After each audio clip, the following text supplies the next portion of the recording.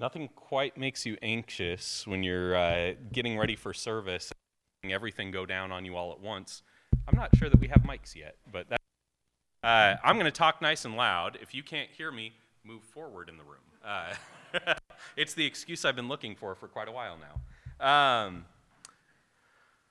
We've been going through this series on the idea of kind of having a chore list for the church. We began with the idea that if we are in fact a family, if we are the household of God, that means that in order to belong, to show that we belong, we need to maybe have some chores that are expected of us. I talked about the idea that my kids, for quite a while, I think they thought that chores were like punishment from mom and dad.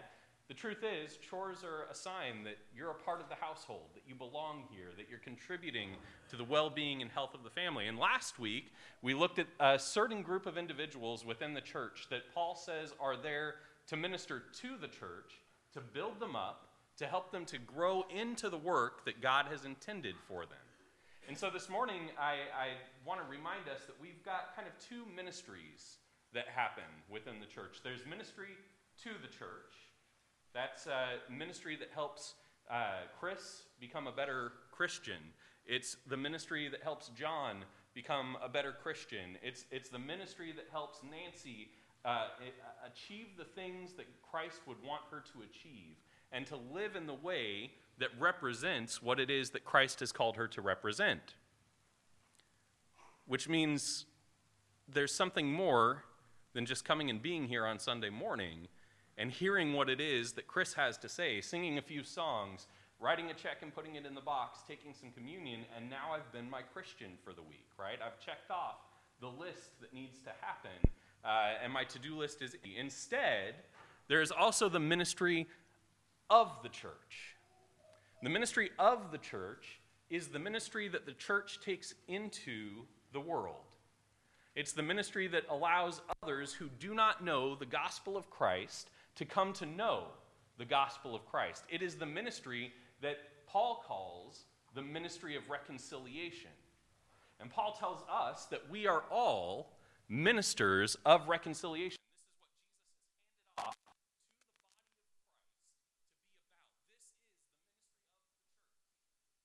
This is what Jesus has handed off to the body of Christ to be about. This is the ministry of the church. And we do it in a lot of different ways. There are a lot of different things that we find ourselves about in order to make sure that the ministry of the church is happening.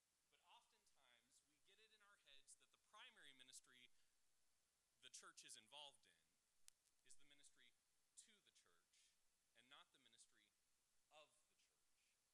Last week I made it a point to say that these roles that we discussed, the apostles and prophets, the teachers, the shepherds, the evangelists, these roles are important and necessary to the life of the church, but they are not the primary means by which the church accomplishes its mission in the world. It's important for us to recognize that every single one of us, not a single person in this room this morning is exempt, is supposed to be involved in the ministry of the church. If you are not sharing the gospel with your neighbors, if you are not feeding the poor, if you are not clothing those who are naked, if you are not visiting those who are in prison, if you are not providing water to those who are thirsty, Jesus is going to have some words for you. There's this whole scene in the Gospels where Jesus is speaking to his disciples and to a crowd of people listening on, and he says that there will come a time where the Son of Man will sit on his throne and he'll divide the crowd up, essentially, into the sheep and the goats. And he'll place the sheep on one side and the goats on the other. And he'll look at them and he'll say to the sheep, when I was hungry, you fed me. When I was thirsty, you gave me drink. When I was homeless, you gave me a home. When I was naked, you clothed me. When I was in prison, you visited me. When I was sick, you comforted me. And they're going to be awfully surprised by this, Jesus says. They're going to look at him and say, Lord, when did we do this? When did we do these things? And Jesus says, whenever you did it for one of the least of these, my brothers, you did it for me. This is, in Christ's mind, the ministry of the church. The sharing of the gospel is the meeting of the needs of those who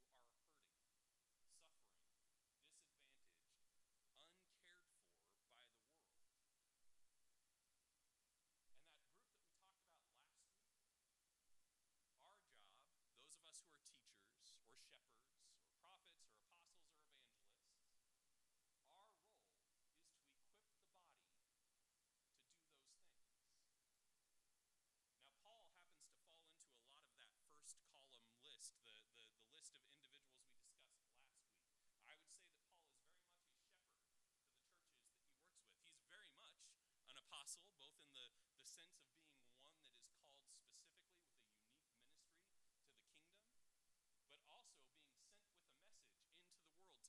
A messenger who is a missionary, the one going out and planting new churches and starting the seed of the gospel in places no one has done so before. Paul is very much an evangelist who finds himself on the street corner proclaiming the word of God so that others might hear the good news and so that Christians might witness what that looks like. Paul is very much a teacher, constantly looking to encourage and edify and build up the church for good works. If you read his letters, oftentimes we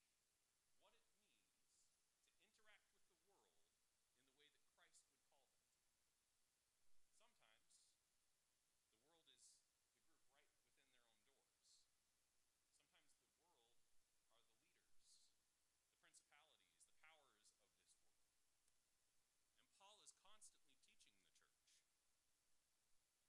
issues, that his primary concern is punching holes in all the issues that are happening in churches and building things up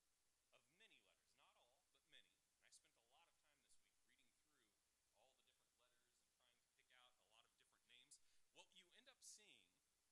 But what Paul's primary goal is to teach the church what it means to interact with the world in the way that Christ would call them to.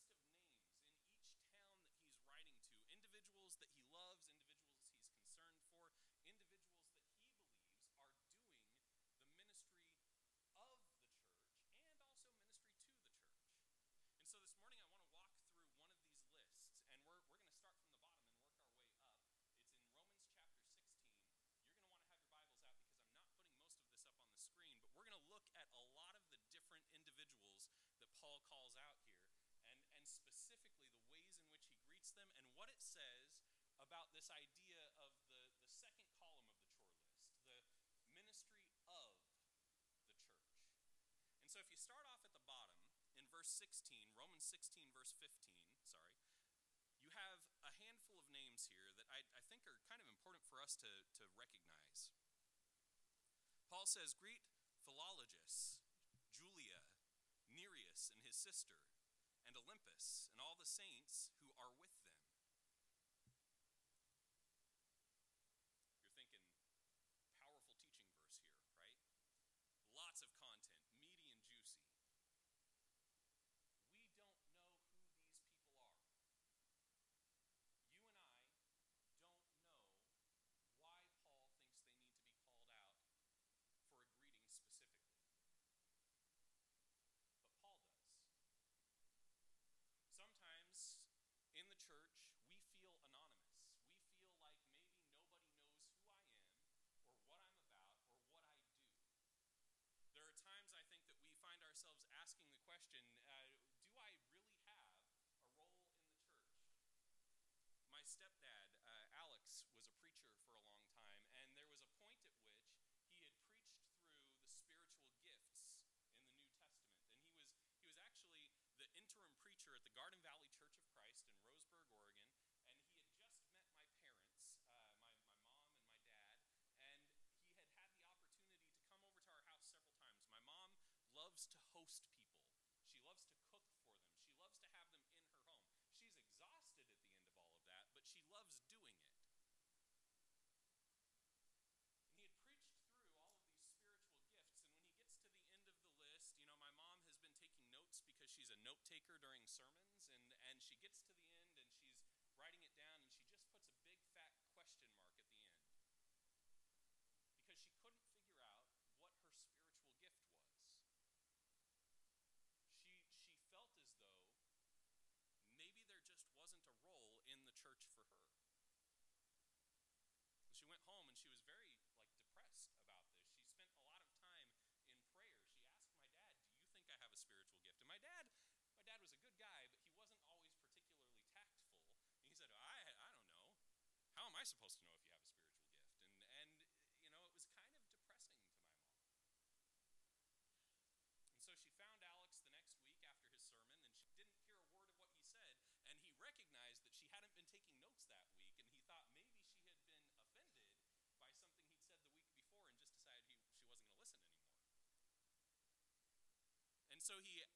said, Pam, what's wrong? She said, well, Alex, you preached this beautiful sermon on all the ways in which the church is equipped for the ministry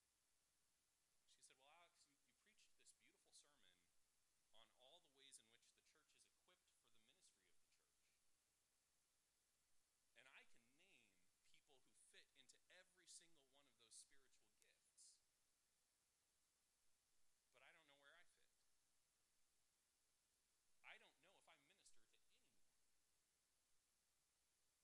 And Alex was kind of taken aback. He said, Pam, I cannot believe that you can't identify what your spiritual gift is. And he started to rattle off to her, well, hey, there we go. I'll start speaking at my speaking volume instead of my yelling volume. He started reminding her how in just the last few months that he had been a part of our congregation, she had invited him into her home. She had fed him. She had got to know his daughter. She had spent time inviting him to our small group that we had. He said, Pam, you have the gift of hospitality. She said, I never even thought of hospitality as a gift. And so he went to the Bible and he showed her where hospitality stood out. And it was this revelation to her.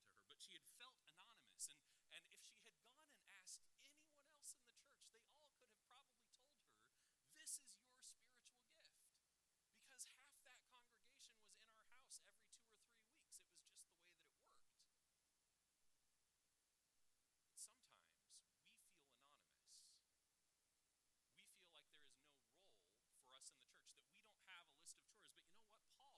Paul looks at the people that we would call anonymous, and he has a greeting for them because he knows them, because he knows what they're doing, because he knows the ways in which they're serving the body and the world. And so we start today with this list of individuals who, for all intents and purposes, we have no clue who they are. It might be that this is one particular small church in the city of Rome. I want to be clear with you. When Paul writes to the Roman church, don't picture what we're doing this morning, okay? There are not 125, 150 people gathered in a single building. In fact, that would have drawn unwanted attention that the church didn't want at the time. This is a distributed church across the entire city, meeting in homes, maybe 10, 12, 20 people at most. Maybe these individuals here are one small house church in a city of millions. And Paul ends his greeting with their names. We begin the greeting with their names. I want to go back to verse 14 here. Paul greets Asyncritus, Phlegon, Hermes, Patrobas, and Hermas. All right. Just like that last list, we don't know a whole lot about these individuals. Say hello to Aristarchus, Phlegon, Hermes, Patrobas, Hermas, and the brothers and sisters who are with them, okay? Again, because the brothers and sisters who are with them are mentioned, this is probably another small house church. This, in fact, might be the hosts of a house church. It might be a father and mother and their children who host a church in their home. We don't know who they are, but Paul does. We don't know who they are, but the Roman church knows who they are. We don't know who they are, but you know what? There's probably a good chance that people writing in the 2nd and 3rd and 4th centuries